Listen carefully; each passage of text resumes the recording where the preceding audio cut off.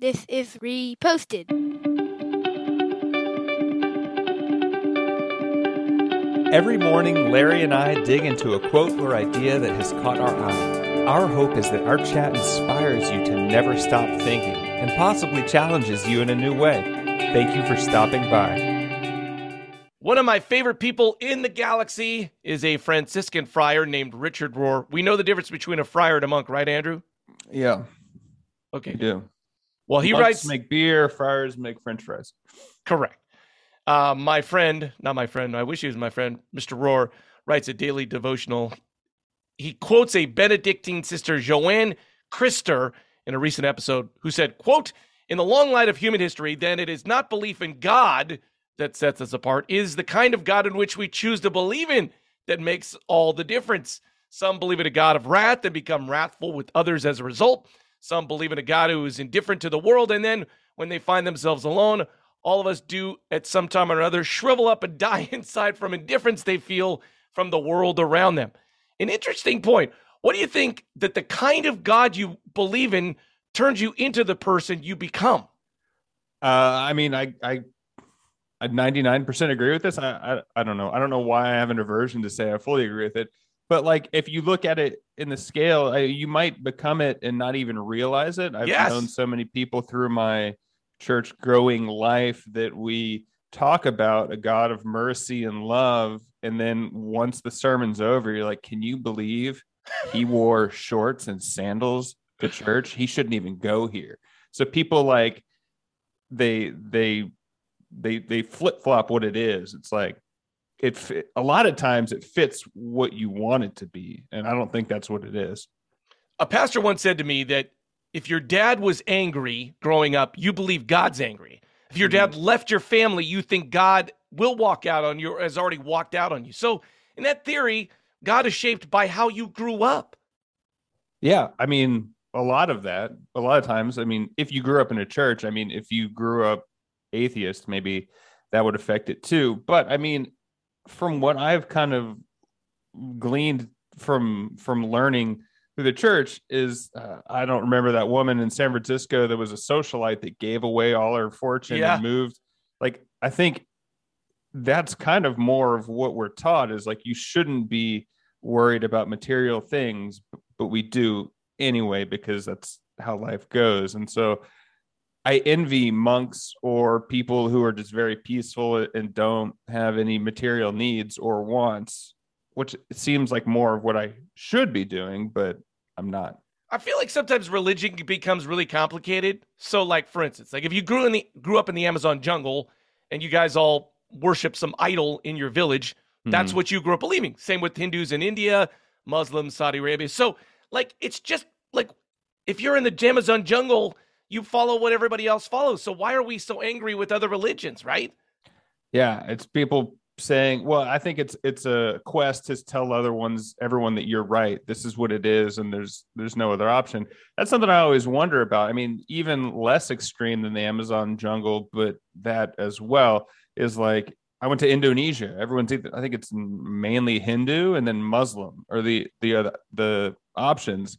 And like, if you live in Bali or you live in a Muslim nation your entire life and you don't have Christians come evangelize to you and you're never given the option to accept Christianity, are you destined for hell? And that's something I've never been able to reconcile in my mind, because the way you're taught is like, you need to go out and tell everyone about it so they can be saved. And to take that just like another step further, I feel like there's a certain group of Christians that believe if you're not a Christian, you're all evil. So coupling that with what you just said, like maybe you never even know about Christians, how can you be evil if you've never even heard about it?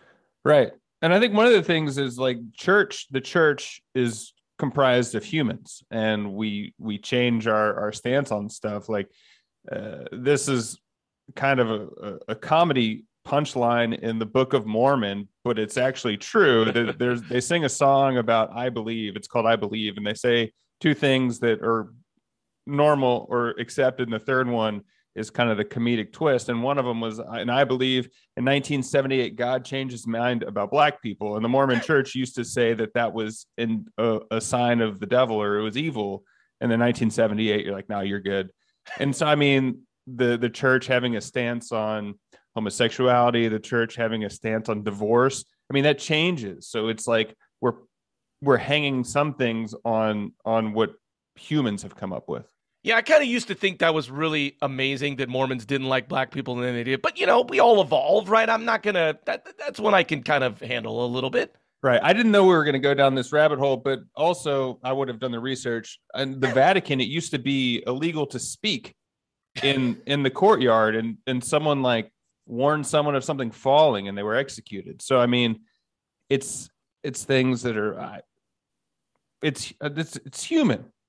I guess we're getting away from the quote. So, but in the AA Alcoholics Anonymous book, they want I don't know what tenet it is. I might be one. I don't know. You got to believe in a higher power, and a lot of people get tripped up in this unless you've actually gone to AA. You got to believe in so basically, you just have to believe that something is controlling the universe. It could be nature, it could be the moon, something else, right? And the whole reason you do this is that you're part of something that's bigger than yourself. Mm-hmm.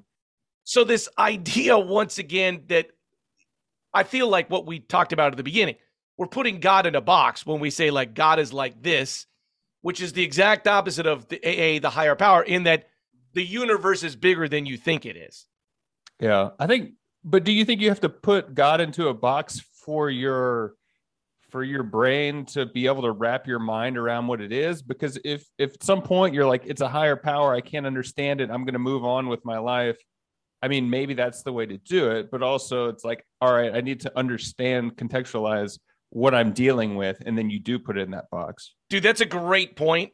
I love that point, and I think that's true for like being a younger person, but shouldn't there be, like we mentioned, an evolution where you go like, oh, God's bigger than me. It started off as this something that I could understand, but then it slowly becomes ununderstandable. Yeah. I mean, the end of this thing you sent me is, until I discover the God in which I believe, I will never understand another thing about my own life. And so I guess it evolves as you evolve. Or also another question to you, can someone like believe in the vengeful, angry God, but also be a completely serene person? I think not. Yeah, I was just about, I mean, once again, I don't know, I'm not a pastor or anything, but yeah, I don't think you can. Like, if you believe in that, you're going to live that out. Yeah. Even if you say you don't want to, even if you're like, I believe in peace and God's going to make all the judgments, I think you're not going to describe a God to someone that's vengeful and hurtful and never have those thoughts yourself, because like, you're like, well, this is what my God would think, and this is how I'm seeing it on someone else. Very judgy. Yeah. I keep coming back to this point. I read this great book this last year. And so the bottom line is this: at some point there was nothing. Like, there wasn't a universe, there was nothing. And then there was something, like something came out of nothing. Mm-hmm. So like, what do you do with that? Is it science? Like there was a lightning bolt that hit Moss and it started everything? Or did God flip the button? I just don't think a lot of people go back to that moment and go like, science, no. Science will say there's the end of the universe. We can see radiation coming back from 13.5 billion years ago when there was nothing. So there was nothing and now there's something. What do you do with that? Yeah, so it's those thinking questions, I can't say the word, that like you sit with and you don't really ever have an answer. Like, can a all-powerful God create a boulder that he can't move? Like, well, dude, I think that's it too. There's lots of things we don't have answers for, but there's an Israeli-Palestinian conflict because they all think that the other God's the wrong one. Oh, or I mean, not just the Gaza Strip. I mean, there's all sorts of all sorts of So I mean, I guess it's what you believe in, and I mean, if you get down to the root of pretty much every religion, it's peace and love, and then the human aspects of it take over and say, you need to believe what I believe, and that's sad.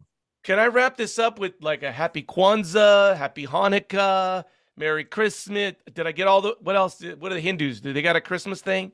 I don't know Muslims? What all of them are. I think we just we kind of backed off and say happy holidays. I feel like we also have to talk about Seinfeld. What is the one that he Festivus for the rest of us. Got a happy Festivus to you? Yeah, that's a good one. Well, if you want to celebrate the airing of grievances, please reach out. You can find us at Reposted on. You can find us. What? You can find us on social media. Yes! I'm Andrew for Tim Keller saying thanks for stopping by.